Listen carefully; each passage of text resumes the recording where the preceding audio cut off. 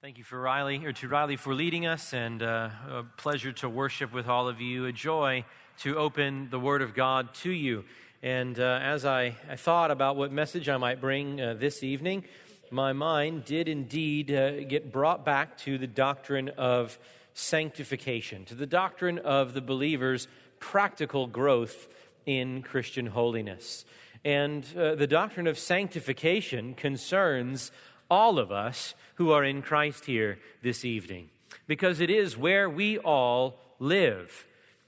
Everyone who is a member of the new covenant by faith in Jesus Christ for righteousness is currently in the process of transformation, in the process of sanctification.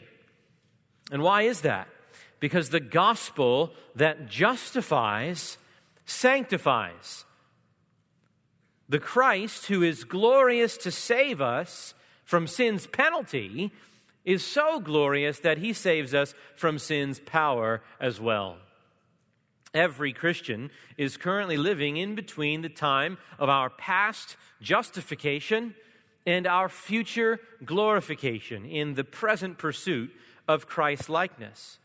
Sanctification is our daily, our hourly, our moment-by-moment task. And so we need to get this right. We are commanded, Philippians 1:27, to conduct ourselves in a manner worthy of the gospel. Paul prays in Colossians 1:10 that we would desire to please the Lord in all respects. And if we love our Savior, we long for Him to get what He is worthy of from us. And we know that He is worthy of a pure bride. We want to put His sanctifying glory on display. We want to show forth the evidence of His kingly power to conquer and subdue sin in the lives of His people. And if all of that is true, we need to be crystal clear on how we are to go about growing in holiness, on how God accomplishes this work of sanctification in His people so that you and I might be more thoroughly equipped to pursue holiness in our own lives and to be instruments of sanctification in the lives of our brothers and sisters in Christ. And to do that, I want to turn to 2 Corinthians 3:18, one of the most foundational texts in the New Testament on the doctrine of sanctification. In 2 Corinthians chapter 3, Paul is contrasting the ministry of the Old Covenant with the ministry of the New Covenant. He is seeking to demonstrate that even though the Old Covenant was so glorious, the New Covenant is so much more glorious that it far outshines even the Old. In verses 16 and 17, he speaks of several benefits of the New Covenant. And when he finally comes to verse 18, he tells us of a peak New Covenant blessing. He says that the glory of the triune God that we behold shining in the face of Christ progressively transforms us into the image of Christ. In other words, unlike the Old Covenant, which Hebrews 7:19 says, made nothing perfect, the New Covenant sanctifies us. And 2 Corinthians 3:18 tells us how. Paul writes, "But we all, with unveiled face, beholding as in a mirror the glory of the Lord, are being transformed into the same image, from glory to glory, just as from the Lord, the Spirit." And this evening I want to reflect on the implications of this verse, compare it with what the rest of the New Testament teaches, and in that way help us to understand key truths about what holiness is, what sanctification is, with the goal that we would have a firm grasp on how it is that we are to put sanctification into practice, because that is what Jesus is worthy of. And we'll do it in three parts. First, we'll draw out some key theological principles for sanctification. Second, we'll look briefly into what Scripture says about the means of sanctification. And finally, we'll look into the dynamics of sanctification, about how it is that God goes about supernaturally conforming us into the image of His Son. That'll be our broad outline: the principles, the means, and the dynamics of sanctification. We'll begin first with 3 principles. And the first principle that I want to draw from our text is that the believer's growth in holiness is fundamentally internal and supernatural. Fundamentally internal and supernatural. You look at the text, you say, I don't see that there. Where is that in 2 Corinthians 3:18? Well, it's in the word transformed. We all are being transformed into the same image. This is the term metamorphao. It's where we get the English word metamorphosis. But unlike our term metamorphosis, which speaks about the change of the outward form, every Greek dictionary will tell you that this word describes a person's inward transformation, an internal change in someone's fundamental character. Philippians 2:13 makes that point explicitly. There, Paul says that God works in us both to will and to work for his good pleasure. So in the process of progressive sanctification, God is working in us, not just that we might work, but that we might also will rightly. He's working even on our desires. And Romans 12:2 is another one. Do not be conformed to this world, but be transformed by the renewing of your mind. More internal language. And the point is, therefore, that sanctification cannot simply mean bringing our outward behavior into conformity to an external standard. Holiness does require holy behavior, but that's not all it requires. Why? Well, because you don't need the supernatural indwelling power of the Holy Spirit to read your Bible, to pray, to go to church.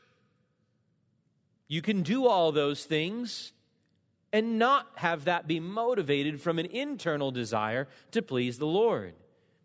You can use strong willpower. You could need a strong conscience. If you have those, you could do those outward good things. Hypocrites can conform to the external trappings of religion, all the while remaining destitute of holy desires, of holy affections. But that's not the sanctification to which God calls us. We are called, Joel 2:13, to rend our hearts and not merely our garments. This inward transformation of the mind or the heart or the character will work itself out in external behavior, to be sure. But that transformation begins internally.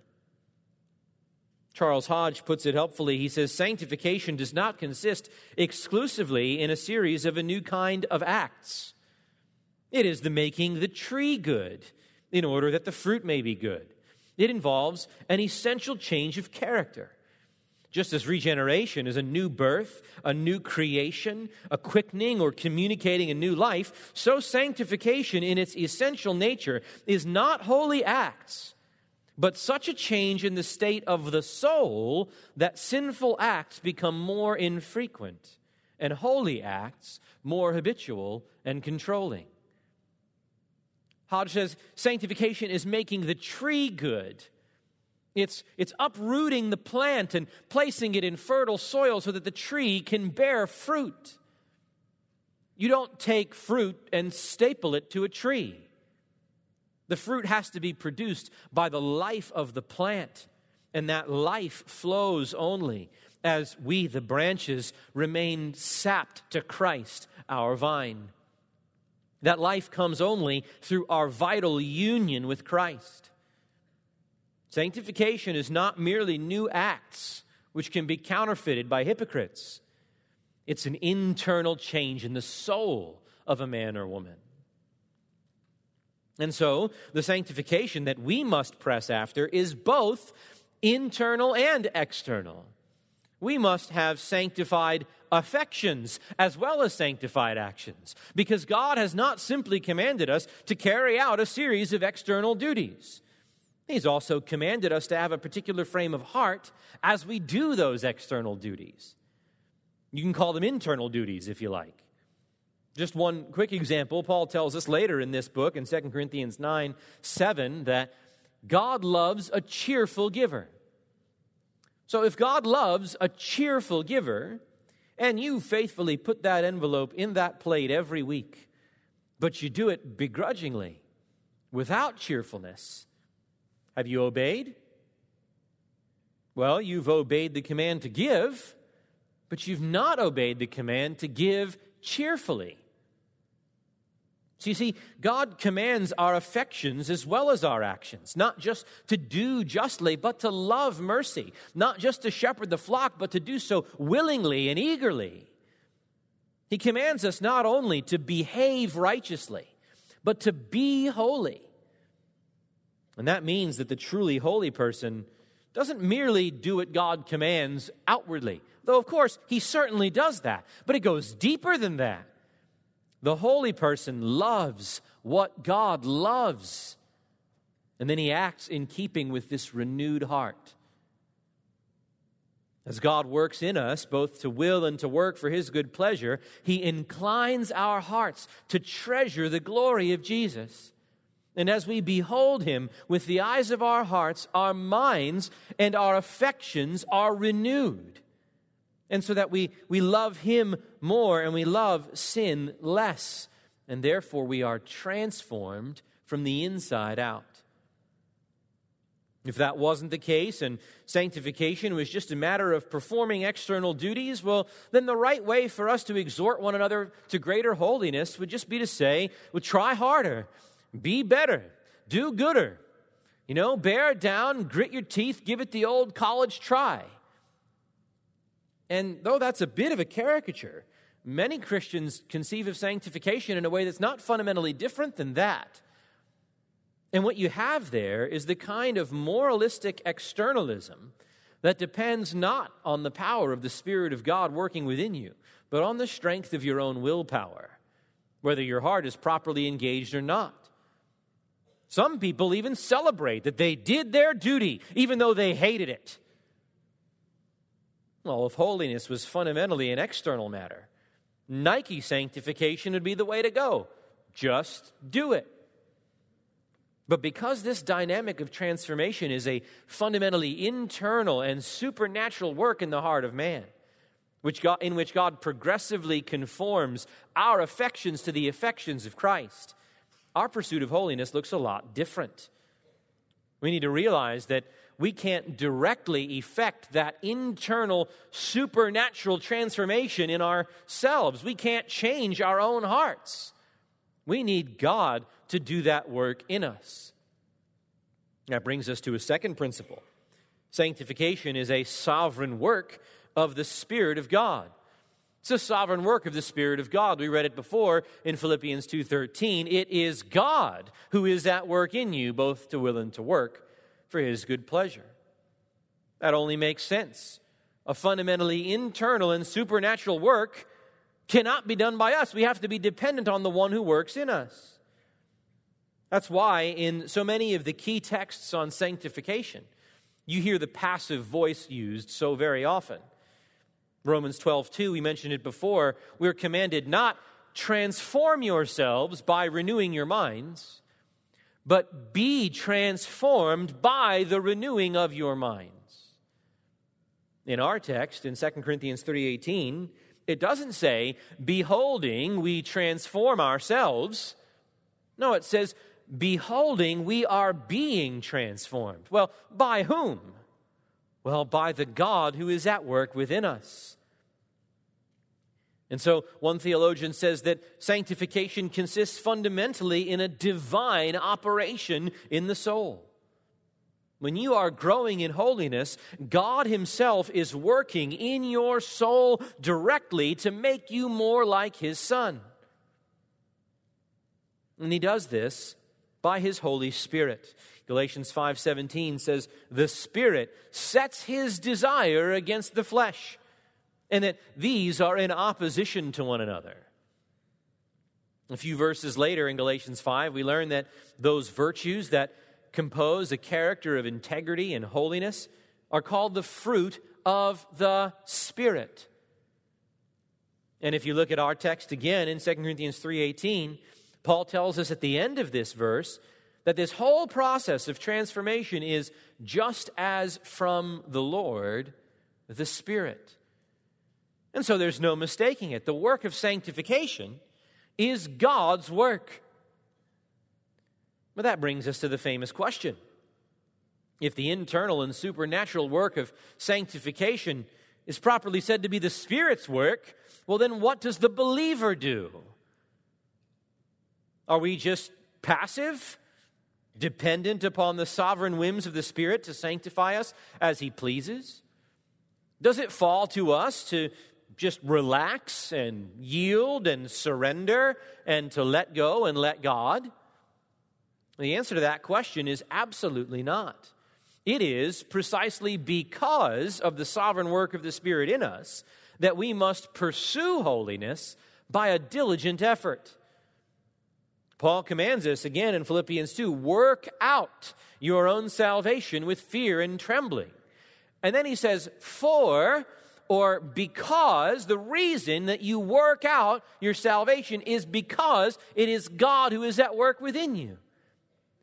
You see, God's work in us is not an excuse for us not to work. Well, He's got it. I'm just going to sit back and relax. No, according to Paul, it's the very ground of our working.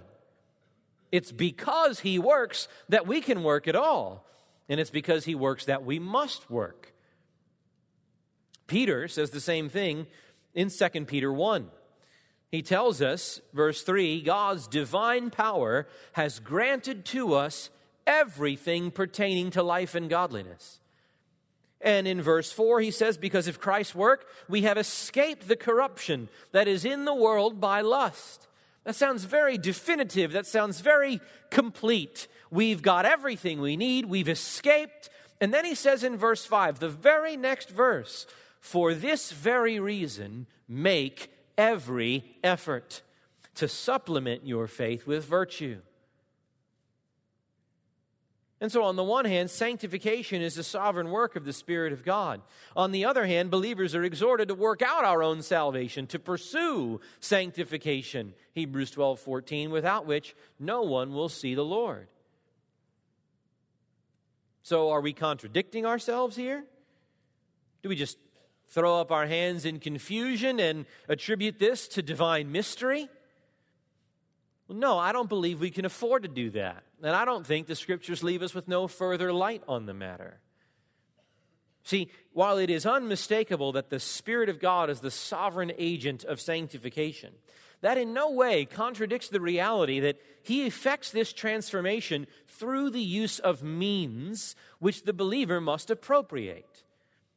And that's principle number 3. Fundamentally internal and supernatural, sovereign work of the Spirit of God. The Holy Spirit employs means in sanctifying the believer, in doing His sovereign work. So far, then, from our being passive in the matter, from yielding or surrendering, we are to make every effort, as Peter says, to avail ourselves of the means through which the Spirit does His work.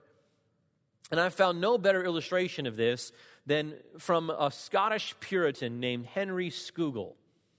And he illustrates this way. He says, all the art and industry of man cannot form the smallest herb or make a stalk of corn to grow in the field. It is the energy of nature and the influences of heaven which produce this effect. And then he quotes Psalm 104, it is God who causeth the grass to grow and the herb for the service of man. And yet nobody will say that the labors of the farmer are useless or unnecessary. See what he's saying? Human beings can't make grass grow. We can't go outside, concentrate really hard, wave our hands, and make the land sprout fruit and vegetables. That is God's work. You put a seed in the ground, and all of a sudden, months later, you've got crops to eat and sell. And yet nobody would suggest that a responsible farmer should just sit back and wait for his land to magically yield crops as a result of divine fiat. No, God has ordained to do the work that only He can do by means of the farmer's labors, by the cultivation of the soil, by the sowing of the seed, by the watering of the plant. Farmer doesn't do that, nothing happens. Well, in the same way, we can't change our own hearts to make us more holy. We can't just sort of concentrate really hard and wave our hands and turn ourselves into more Christ-like men and women. Sanctification is a sovereign work of the Spirit of God.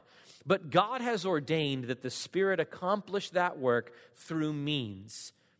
And so when Scripture commands us to work out our salvation with fear and trembling, it's commanding us to make diligent use of the means the Spirit employs in effecting our holiness. When Scripture uses a passive imperative, like be transformed, commanding us to have something done to us, well, it's commanding us then to put ourselves in the way of those channels of grace which the Spirit uses to conform us to the image of Christ. You say, what are those means? That brings us just briefly to part 2. Normally I'd spend some more time on this. 5 means which we can appropriate, and by doing so put ourselves in the way of the Spirit's sanctifying work.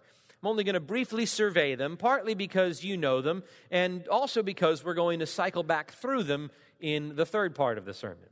So first, we put ourselves in the way of the Spirit's sanctifying work when we read and meditate on Scripture. Peter exhorts us, 1 Peter 2:2, long for the pure milk of the Word, so that by it, by the Word, you may grow in respect to salvation. Jesus says it plainly in John 17:17, Father, sanctify them by the truth. Your word is truth. The people of God are sanctified by the word of God. Second means is prayer. The Father has ordained that His children receive the good gifts of His grace by the means of our asking for those gifts. And so the writer of Hebrews entreats us to draw near with confidence to the throne of grace so that we may receive mercy and find grace for help in times of need. Prayer is a means of finding grace to help us when we need God's help. And if we acknowledge that the work of sanctification is fundamentally internal and supernatural and a sovereign work of the Spirit of God, well, then it only makes sense that we would have to ask Him to do His work. And so prayer sanctifies. Third, fellowship. Fellowship. Hebrews 3:12 tells us that one way that we guard against being hardened by the deceitfulness of sin is by regularly encouraging one another day after day in the context of the fellowship of the local church and interaction with other believers. Hebrews 10, let us not forsake assembling together, but let us stimulate one another to love and good deeds. If love and good deeds is a result of my sanctification, one means by which I'm brought to that result is that I'm stimulated to love and good deeds by the fellowship of fellow believers. Fourth means providence. One of our favorite verses, Romans 8:28, tells us that God causes all things to work together for good to those who love Him. That means that God providentially ordains everything in our lives to work for our good. You say, what good is that? Well, Paul defines it in the very next verse when he says, Romans 8:29, for those whom He foreknew, He also predestined to become conformed to the image of His Son. Every experience we have is a minister of God's providence that is designed to make us more like Christ. And so interpreting the events of providence biblically is a means of our growing into Christ-likeness. And then a fifth means, obedience. And I've said a couple times that external acts of obedience are properly understood as the result of the inward sanctification that the Spirit works in the heart. It is error to simply equate holiness with the performance of external duties as if the two were strictly synonymous. But Scripture does teach that obedience itself is also a means of further progress in holiness. We learn that from Jesus' words in John 15:10. He says, "If you keep my commandments, you will abide in my love." So just as a branch abides in its vine and produces fruit, we will be fruitful insofar as we stay sapped to our vine, insofar as we abide in him. And one of the means by which we abide in him, he says, is to keep his commandments. Like I said before, commandment keeping is the result of love. John 14:15. If you love me, you will keep my commandments. But here we learn that walking in the way of Christ's commandments produces even more love for him. It's a glorious cycle of the grace of God. Love produces obedience, and obedience causes us to abide in him, and it produces more love. And that more love produces more obedience. And that is the gracious cycle of the Christian life. Scripture, prayer, fellowship, providence, and obedience. Sanctifying grace flows through all of those channels. We can't perform the divine operation on our souls that would make us more holy, but we can pursue holiness.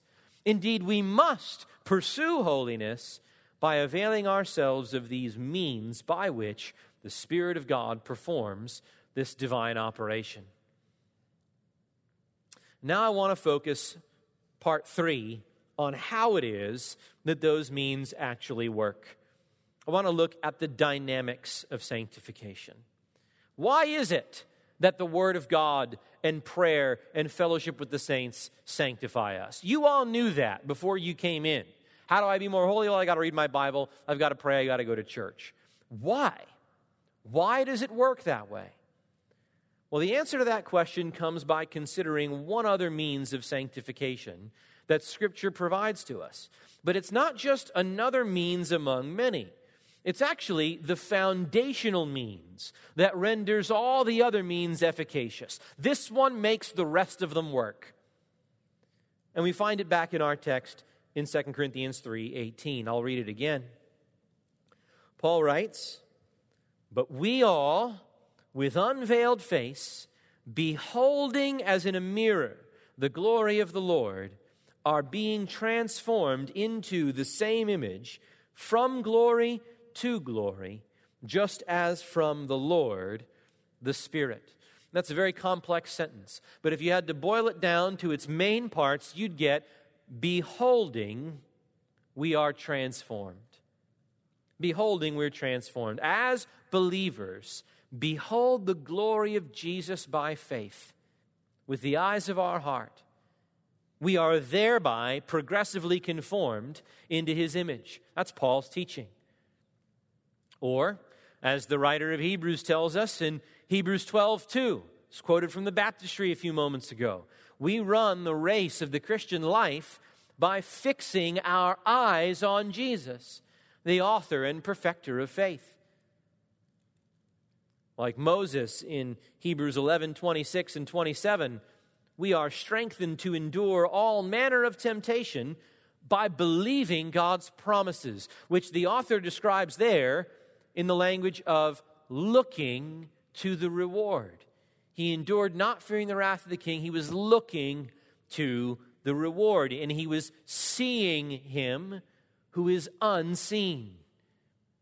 The language of spiritual sight. Paul tells us in 2 Corinthians 4:18, the last verse of the next chapter, that momentary light affliction is producing for us an eternal weight of glory far beyond all comparison, while we look with the eyes of faith, not at the things which are seen, but at the things which are not seen. And then in 1 John 3:2, we learn that even unto glorification, our degree of Christ-likeness is directly proportional to our beholding his glory. So that as we see him now, we're transformed into his image from glory to glory. And when we see him perfectly, we'll be transformed into his image perfectly. 1 John 3:2, we know that when he appears, we will be like him because we will see him just as he is. And so the means by which we are transformed into Christ-likeness is beholding the glory of the Lord.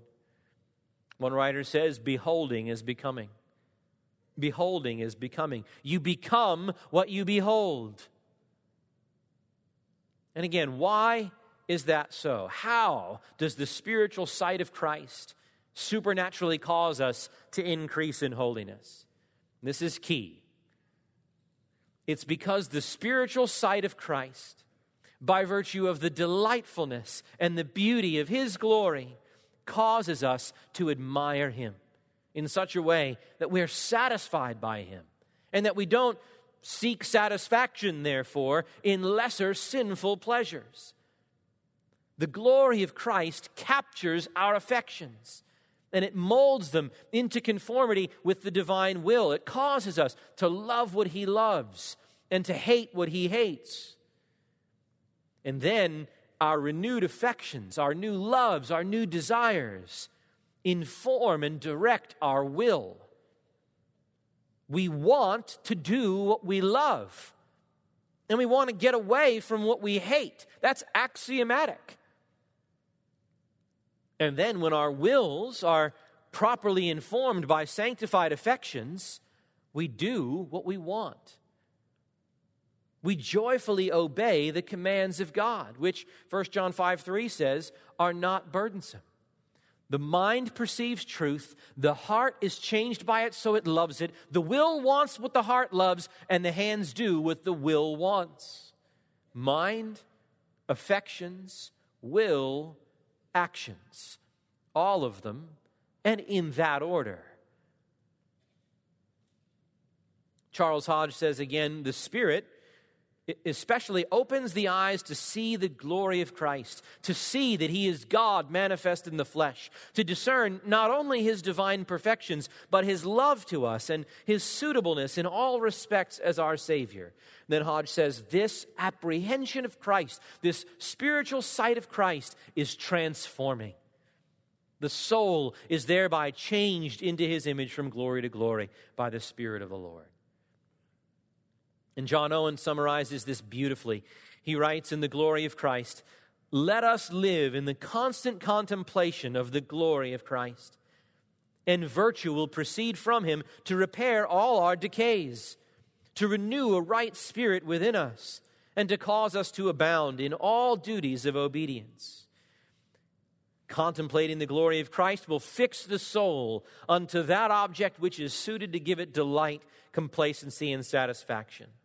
When the mind is filled with thoughts of Christ and his glory, when the soul thereon cleaves unto him with intense affections, they will cast out or not give admittance unto those causes of spiritual weakness and indisposition.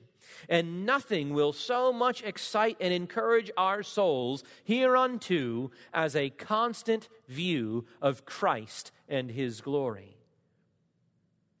Now, the implications of this for our practical pursuit of holiness are staggering. It teaches us that in all of our diligent efforts to appropriate the means of grace that the Spirit uses to accomplish his great work of sanctification, the glory of the Lord Jesus Christ stands at the very center, giving life to all of those means. You see, in our Bible reading, in our prayer, in our times of fellowship with other believers, in all of our experiences of divine providence, and in our striving to keep the Lord's commandments, our aim is to saturate the eyes of our hearts with this all-satisfying vision of the glory of God revealed in the face of Christ. So let's cycle back through briefly each of those 5 means and see how beholding the glory of Christ undergirds each one of them.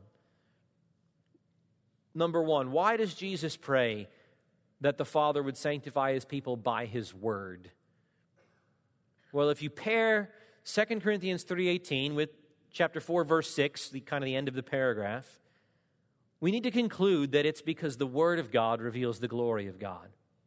The Word of God reveals the glory of God. God has chosen to reveal himself by his Word.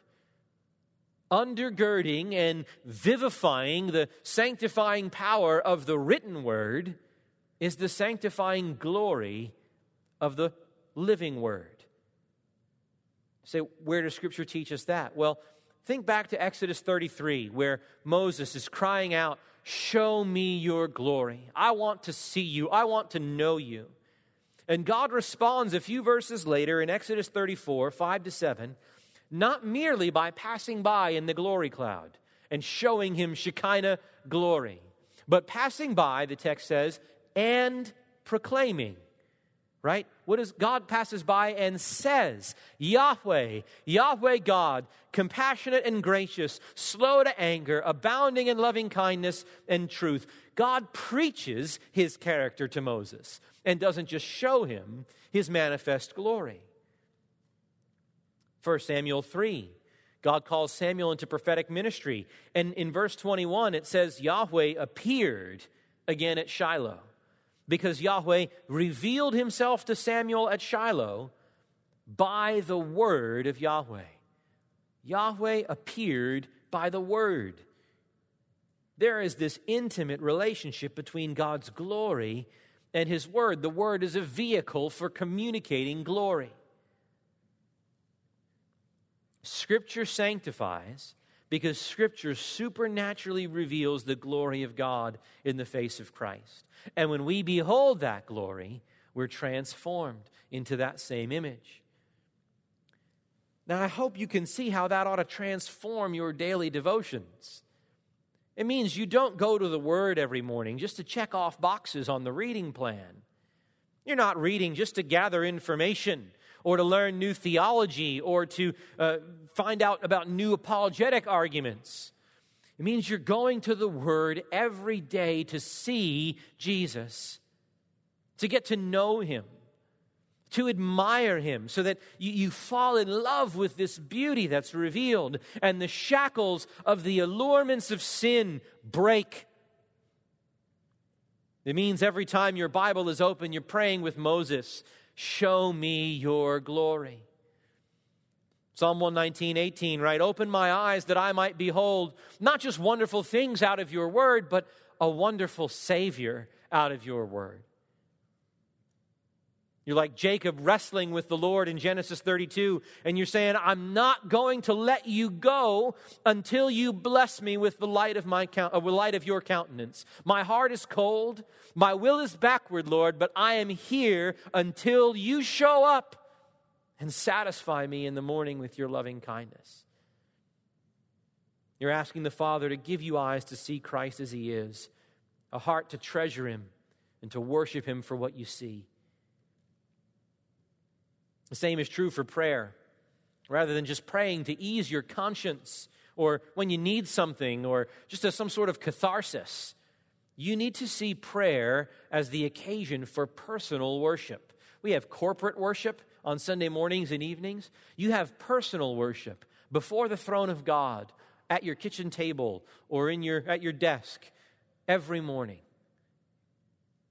In Scripture, prayerful communion is often represented by the metaphor of seeking God's face in worship. Psalm 105:4 says, "Seek Yahweh and his strength, seek his face continually." Psalm 27:8 says, "When you said, 'Seek my face,' my heart said to you, 'Your face, O Yahweh, I shall seek.'" What does it mean to seek the face of a God who has no face? Right? God is incorporeal. He has no body. He is pure spirit. Well, it means to seek communion with him, FaceTime with him. It means to seek a relationship with him. Psalm 27:4 calls prayer beholding and meditating upon the beauty of the Lord. Prayer is beholding God's beauty. This is the time for you to meditate on the beauty of the Lord's manifold perfections as he's revealed them to you in his word and as he's shown them to you in the experiences of providence. It's time to praise him for his goodness and bounty, to taste the goodness of his infinite sufficiency as you present your requests before him. Lord, I need help. I cannot handle this day at work. I cannot handle this issue with the kids. I do not know where to go from here. And Lord, it's a delight for me to lay these requests upon the shoulders of an almighty Savior. John Owen wrote, "The things to be aimed at in prayer are the spiritual intense fixation of the mind by contemplation on God in Christ, until the soul be, as it were, swallowed up in admiration and delight, and being brought unto an utter loss through the infiniteness of those excellencies which it admires and adores." So how did he write like that? Well, by having just sweet communion day by day with Christ in prayer. You don't write like that unless you walk with Christ.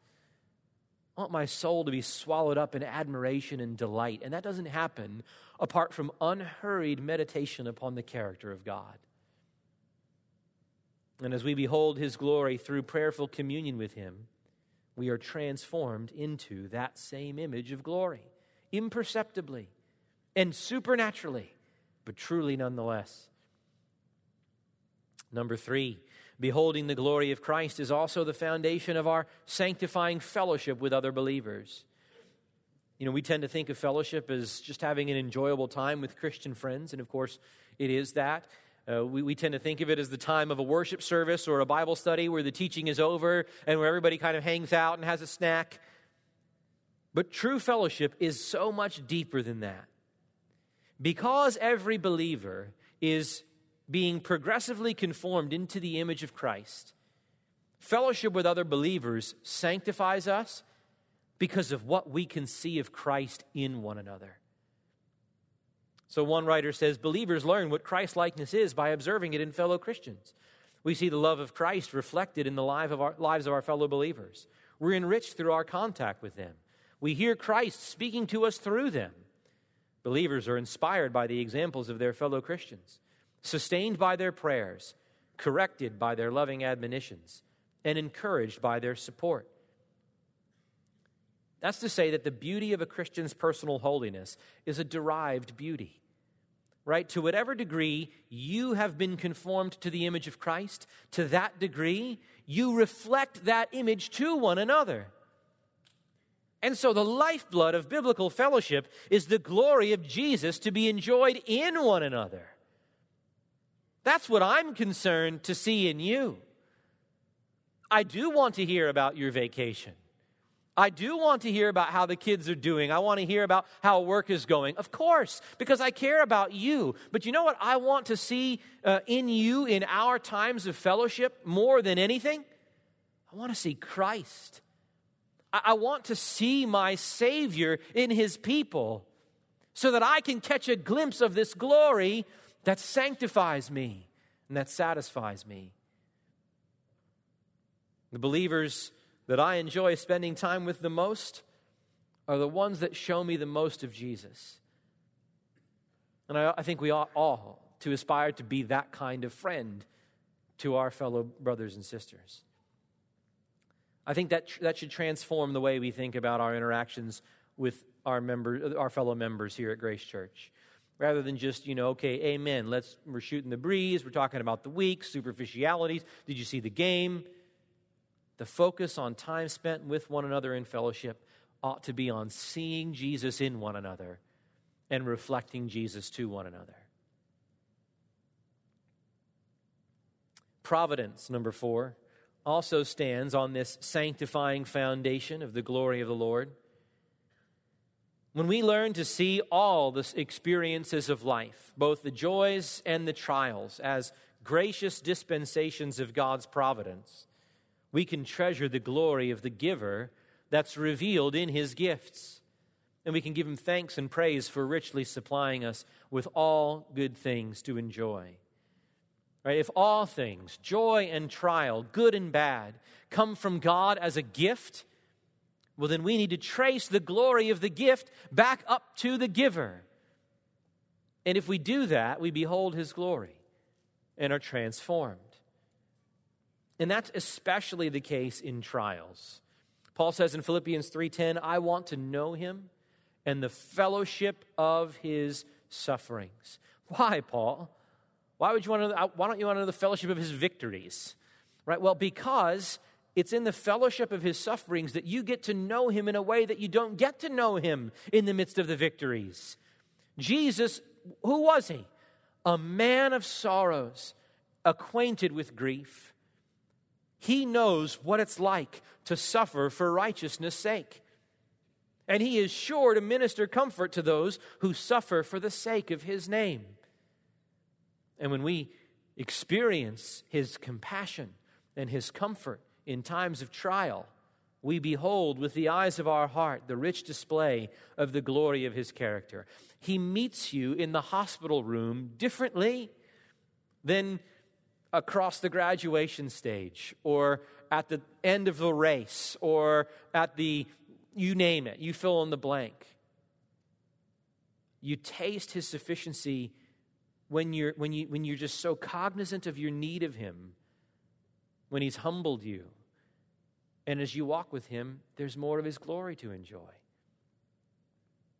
And because providence is always linked with creation, it'd be wrong for me not to mention Psalm 19:1, the heavens declare the glory of God, and the sky above proclaims his handiwork, which means that the conscientious believer learns to see all the beauties of creation as streams of glory that trace back to the God who is the fountain of all goodness and beauty. Jonathan Edwards wrote that we have reason from the beauty of the sun to admire at the invisible glory of that God whose fingers have formed it. S-U-N. He means the burning disk 93 million miles away in the sky that's been burning for thousands of years at just the right temperature so that we don't freeze and don't burn up, but have life for plants to grow, for sustenance. It's unbelievable. And if you pause and think about it for a moment, not just about the fact of the sun, but then the glory and beauty of a sunset or a sunrise. This is what we should be constantly training ourselves to do. We are in a theater of God's glory throughout all creation. And that theater presents his beauty to us, and we ought to pause and see him and say, Lord, you're glorious, and pray that sight transforms us from the inside out. And then finally, the glory of Christ also undergirds and motivates our acts of obedience themselves. I want you to turn with me to John chapter 14 and to verse 21. This is a verse that you read a million times, and you probably read the first half and maybe skip over the second half. I know it was like that with me when I really slowed down and saw what this verse had for the implications of sanctification. Jesus says, "He who has my commandments and keeps them is the one who loves me." Right? You just said that, Jesus, in John 14:15. You love me, you'll keep my commandments. And that's why I think we tend to just kind of move by this verse. He who has my commandments and keeps them is the one who loves me. And he who loves me will be loved by my Father, and I will love him and will disclose myself to him. So keeping Christ's commandments results in further disclosure of the Savior to the eyes of our hearts. This here is the great motivator for all our efforts in obedience, in sanctification. That when I forsake sin and follow Christ in obedience, I get to see and enjoy more of him. I will disclose myself, not in ecstatic visions, but I'll show you my beauty I'll reveal it to the eyes of your heart, that you see by faith, invisibly, looking upon what is unseen. And when you see him, you'll enjoy him. Let me ask you something. Do you know why you sin? It's not because you have to. If you're outside of Christ, if you remain dead in your transgressions and sins, enslaved by your flesh, it's because you have to. You have no other choice. You are unable not to sin. But if you're in Christ, and Christ has broken the bounds of sin and death in your life, and he set you free into the liberty of the children of the sons of God, you sin because Not because you have to, not because somebody comes next to you, puts a gun to your head and says, listen, I know that you have really holy desires, but if you don't sin, I'm going to kill you right here and now. Doesn't ever happen that way. No one sins out of duty. We sin because in the moment we believe that sinning will bring us something that's satisfying. We believe that it will be more enjoyable, more pleasant, more rewarding on the path of disobedience than on the path of obedience. From the lecherous look on the internet, to the adulterous affair, to the sharp word and impatient reply, to laziness that seems to promise greater comfort than diligence does. Every sin promises satisfaction, and that's why we go after it. Obedience, we think, means self-denial, and disobedience means self-fulfillment, and self-fulfillment feels good. But it's a lie. What does John 14:21 tell us? That obedience to Christ results in further disclosure, further manifestation of Christ to the eyes of our hearts. Deeper fellowship and communion with Him, a greater apprehension of the glory of His attributes, a sweeter taste of the satisfaction that comes from beholding His beauty.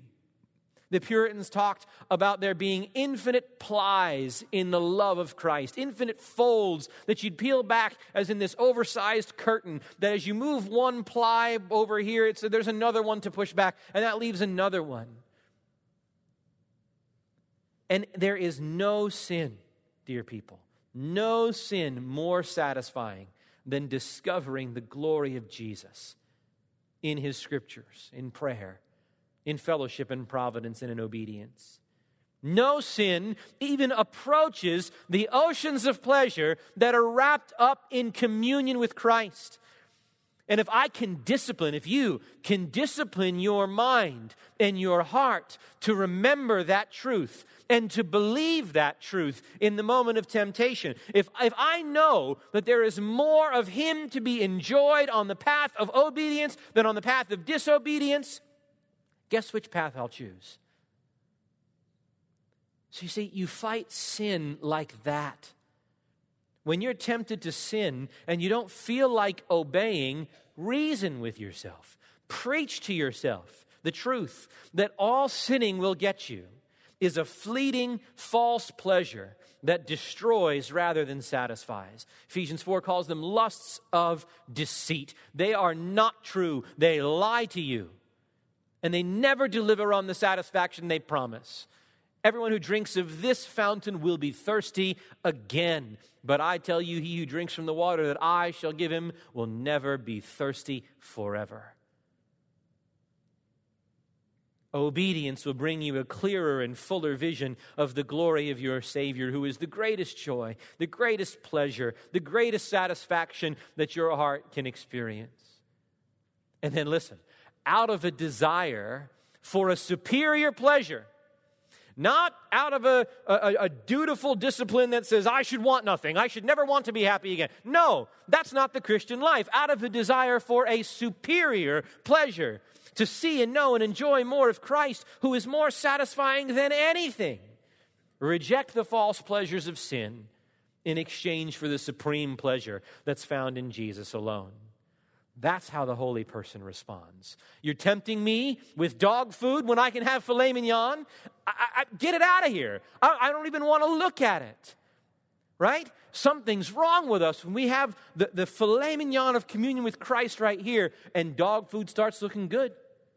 So you can be sure something has gone amiss in the soul. We're not beholding rightly. We're not seeing rightly. And so what do? We fight for obedience by fighting for a superior pleasure in Christ. When you do that, obedience doesn't seem burdensome. It's not the begrudging performance of mere duty. You'll not be told to bend your will and do your duty no matter how you feel about it. Just obey and the feelings will follow. No, when you realize that obedience brings the bountiful harvest of more intimate fellowship with the glorious Christ, you'll gladly put off sowing to the flesh and you'll sow to the Spirit, and from the Spirit reap life everlasting. When you treasure the glory of Christ is more surpassingly valuable, Philippians 3:8, more supremely pleasant than the false pleasures of sin. It's then that your obedience truly magnifies the supreme worth of Christ, because it's rendered not as the burdensome duty of embittered slaves, but as the delightful duty of worshipers whose affection has been won by beauty and glory. That's what 2 Corinthians 3:18 does to us.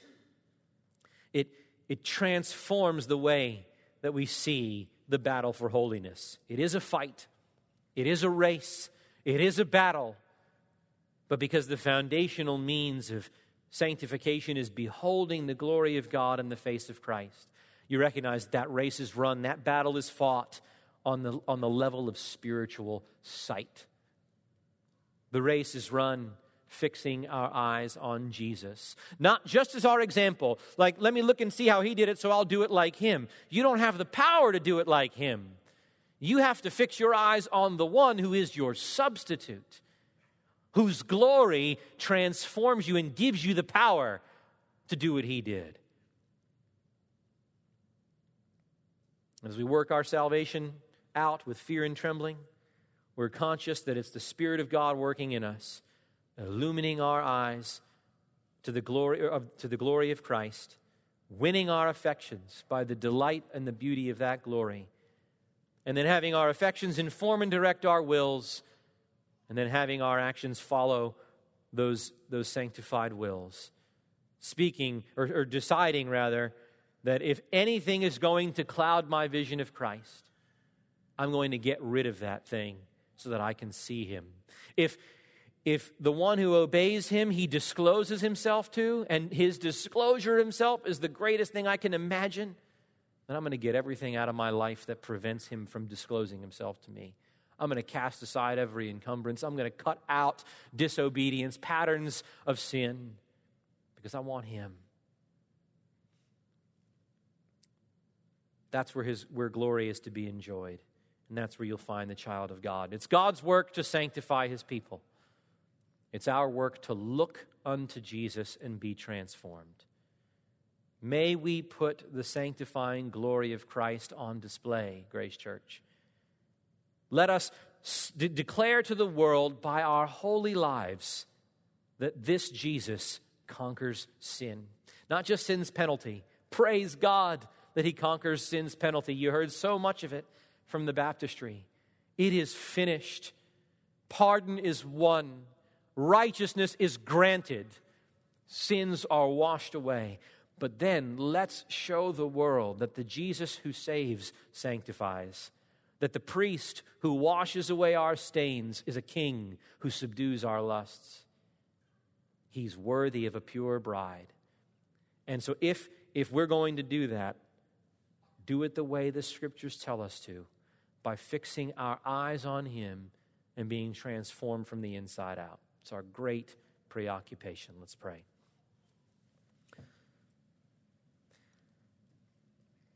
Father, we do ask that you would accomplish that very thing in us. Show us your glory shining in the face of your Son. And let that image transform us so that we look like him, who is the image of you, the invisible God, that you would multiply your glory and honor throughout the earth. Get what you're worthy of in your church. We pray in Jesus' name. Amen.